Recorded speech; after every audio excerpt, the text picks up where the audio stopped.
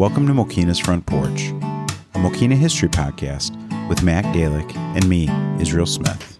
All right, Matt, good to see you again. Thanks for joining me today on one of my favorite front porches. Yes, Matt and I absolutely. decided to sit out on my front porch tonight and do this episode because it's such a beautiful summer day. It is.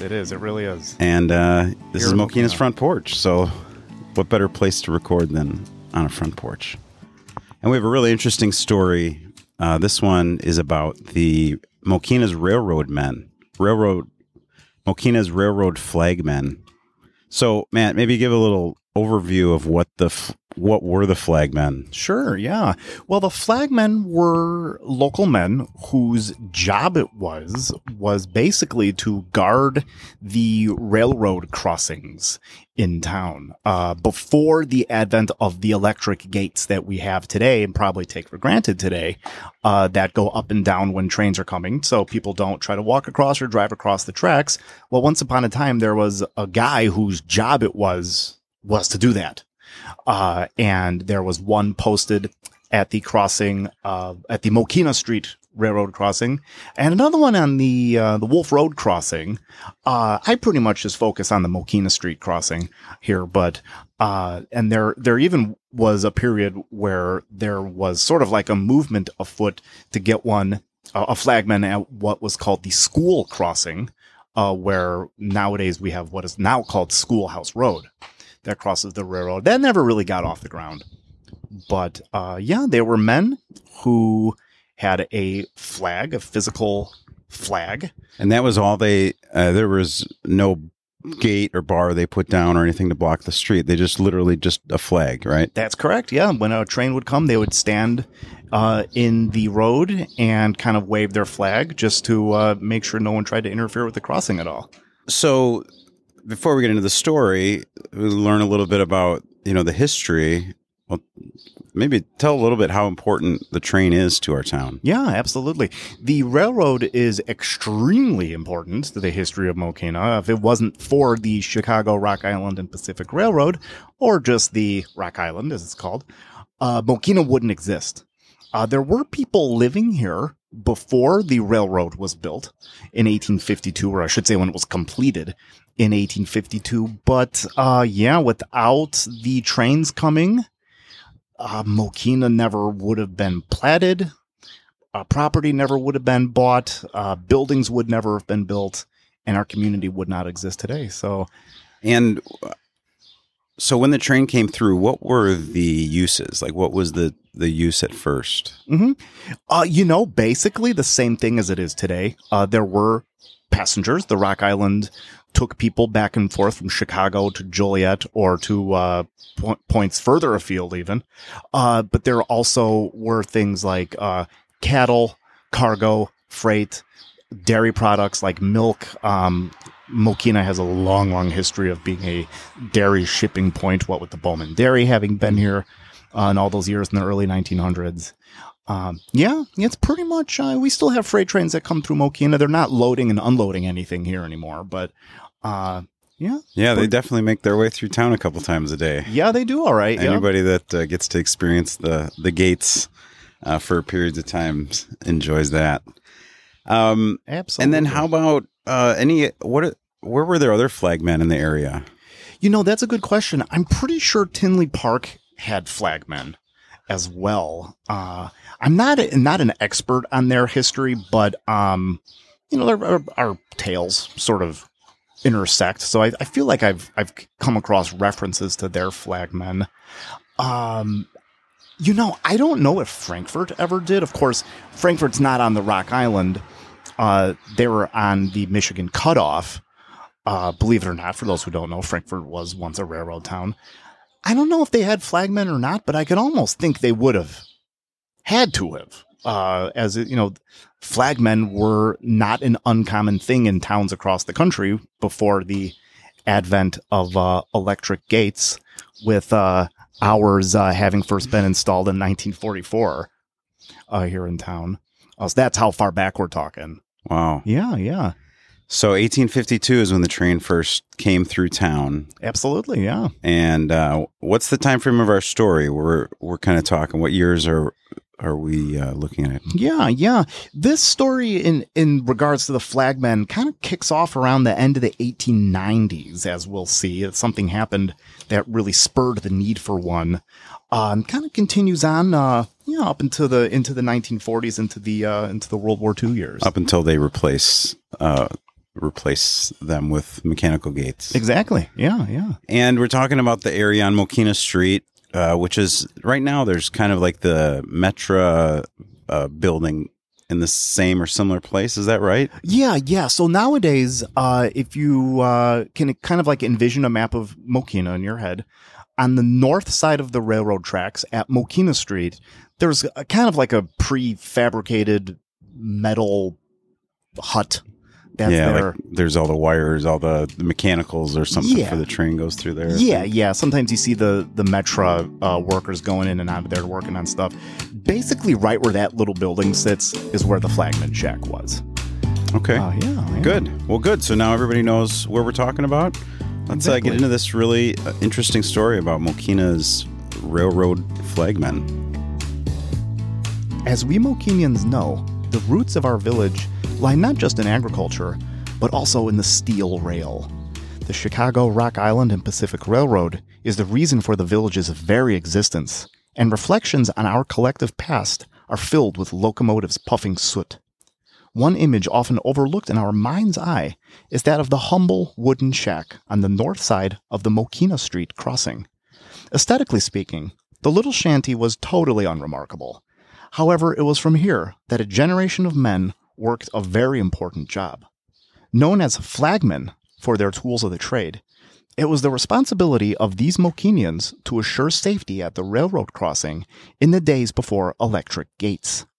Working by themselves from the small hut, the flagmen were employees of the Rock Island who heralded the arrival of a train by standing in Mokena Street and waving a green flag, and later a small stop sign. While another flagman came to guard the Wolf Road crossing, the shack most widely remembered was the one that stood at the Depot Crossing on Mokena Street.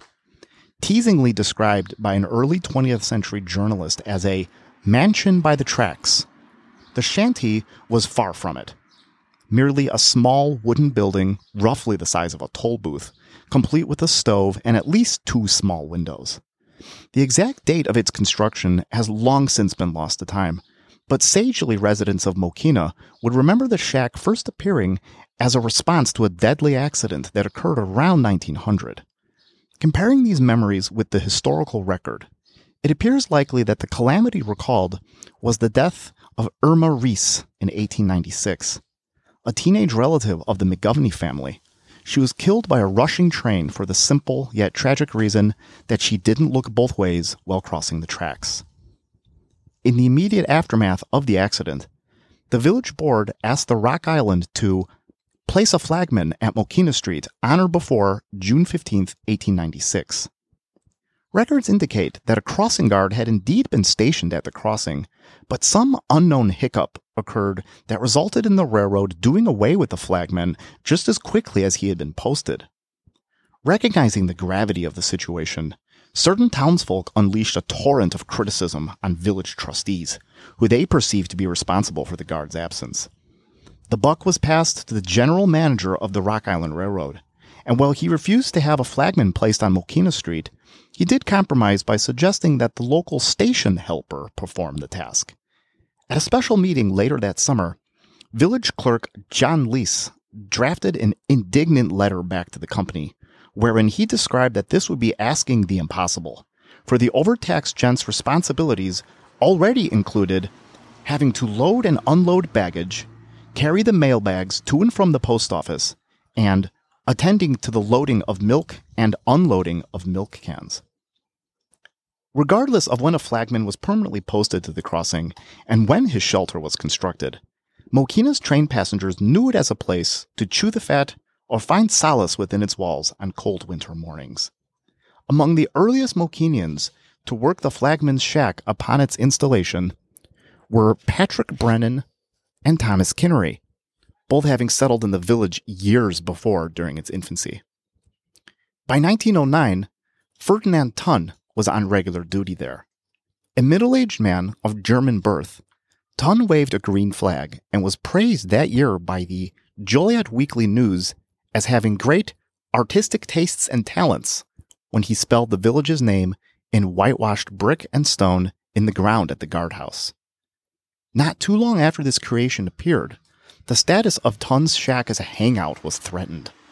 The roadmaster of the Rock Island appeared in town to personally warn him not to allow people to gather there, and made it clear that any such huddlings were viewed as distractions from his duty. Apparently, the order had no effect, for soon thereafter another was passed down, this one specifically mandating no loafing. On your blog post, this is where there is a picture on there of Flagman Ferdinand Thun. Yes, that's him. So can you maybe just, anything you can add to this picture? What where we're looking at? You see Mokena State Bank in the background there. Yeah. And he's standing what looks like on the railroad between two of the tracks there. Appears to be, yeah. Looks like he's standing right there. And like a wooden kind of walkway. Yeah. That's what the sidewalks were at the time. Yeah, that's what the sidewalks were made of in town here before the advent of concrete sidewalks, which made their first appearance in Mokena around 1910 or thereabouts. So that would place it, a little bit before, or actually probably right around that time, because the bank wasn't built until 1909. And the concrete sidewalks didn't start sprouting up until, around that time. I mean, they were completed in bits and pieces. Really interesting. No, and this is on Mokena Street, circa 1915. Okay. And a picture you got from Mr. Richard Quinn. Yeah, that's right. That was one of his. Always, we again post the link to this. So this is one of the photos, and then there's one more. But we'll talk about that when you get to that one. Absolutely. Ferdinand Thun retired from his service at the crossing in 1922 at the lofty age of 70. At some point thereafter, Front Street resident and former butcher Paul Rinke Sr. took the helm, but it is unclear when and for how long. Sometime around 1931, Harry Shane succeeded Rinke as the Mokena Street flagman, who then manned the post for about 13 years. Called Slim by folks around town, Shane was a baseball fan whose radio carried the sounds of games down Front Street. One dramatic incident highlights Slim Shane's time as a flagman, namely the bravery he displayed saving the lives of two local women in 1941. Only days after the attack on Pearl Harbor, the two ladies were disembarking from an eastbound train when one of them took an unfortunate tumble. With a westbound locomotive barreling down on them from the other track, Shane sprung into action and halted the departing eastbound, whereupon he then pressed the two ladies and himself flush against the side of a coach while the westbound sped past a foot and a half from their faces. Miraculously, no one was hurt, although a local news report mentioned that they all suffered greatly from excitement and shock. Well, initially delayed by World War II, electric gates were first installed at the Mokena Street and Wolf Road crossings in the fall of 1944. Flagmen in the village were now made obsolete, and Slim Shane was sent to Joliet to work on a crossing there. With no use for the flagman's shanty, the old haunt was sold privately and moved to the new Sunny Acres subdivision just north of town, where it was converted into a shed. Noting the demise of the hut, Mokena's news bulletin invoked its status in the village by referring to it as an old landmark. From here, it faded into the pages of history. Well, an era ended, the stories of the unique men who waved the flag here have forever been sealed into Mokena's story. Very interesting, and something that people today would probably never understand or Probably have the idea not. of. Right. Other than like a school crossing guard. Right. So talk a little bit about the picture, this other picture that's included here that shows the mansion by the tracks, around 1915. Couple guys sitting out on boards out there. It was kind of just the hangout. Yeah, pretty much. That's what all accounts kind of indicate, that it was just kind of a place where guys would kind of stop and peek in from time to time and see what was going on with the Flagmen, or maybe talk with maybe one or two of the other guys that was kind of hanging out there. It was known as a place, as I believe I referenced, for, maybe in days when the weather wasn't so great, it was not a big building, but you could fit a few people in there to kind of get out of the elements. Yeah, and these guys are all dressed up too. They got their top hats on and suits and everything. Yeah, so, but yeah, really interesting picture. Neat to see, a little bit of Mokena left there in the background. Yeah, absolutely. So, this is, our 4th of July episode. And Matt, you mentioned there was a story related to these railroad men and the 4th of July. It's an interesting little story. Just kind of paints a little bit of a picture of times gone by. On July 4th, 1901, as the town was celebrating Independence Day, Flagman Patrick Brennan, from his spot at the shanty or shack, what have you, he was manning his post, and as he was looking to the northeast, he spotted some smoke, some smoldering that was coming from the roof of the Rouse blacksmith shop. And he was able to put two and two together and realize that a fire had started on the roof of this little building. How it started, we don't know. Was it a spark from a firework or something, or a spark from the funnel of a locomotive, or what have you? We don't know. And where was the building that was on fire that he saw? Sure. That building stood on the south side of Front Street, on the site or in the footprint of the building that is now there. That was Mr. Ozinga's office, his campaign office. That building is something like at least the fourth building that stood on that site. But yeah, the old Rouse blacksmith shop around the turn of the 20th century stood there, and that's what Mr. Brennan spotted from his Flagman shack at the Mokena Street crossing. The fire in its infancy that was starting, wow, and the roof catching fire. So through his alertness, he was able to get the bucket brigade together, and they were able to put out what could have been a pretty nasty fire that day. Wow. Yeah. So, yeah. On the 4th of July. Yeah, exactly. So with the Flagmen, did they have a schedule that they knew the trains were coming through? Did they just keep their eye out for trains coming? Do you know how that worked? Any idea? Yeah. I do not know for sure, but I'm sure that they had a schedule, or that they had at least a good idea as to when the trains would be coming. But if something was coming unexpectedly, I'm sure that they still kept their eye out. Yeah, they had a job to do, and they did a very good job of it. As we saw in the case of Slim Shane, even saved lives. Oh, that's incredible. Yeah, absolutely. And how scary to face down a train like that. Absolutely. Yeah. Yeah, it's interesting. Like I said, you don't really even think that these were jobs in the past, Oh, yeah. How many, yeah. But it was vital to our town and to our downtown. And oh, sure. Yeah. And then the fact that we didn't have one by the school is pretty interesting too. But, right. Yeah. And that had to be, the school right across the street, and the kids were going across the tracks to play sport. Yeah. That had to be terrifying at times. Sure. Yeah. Absolutely. That's what happened. Yeah. Not to end on a down note. Yeah. Right. Yeah. So, all right. Well, Matt, thank you again. Another great story. Thanks for bringing this, sharing the story.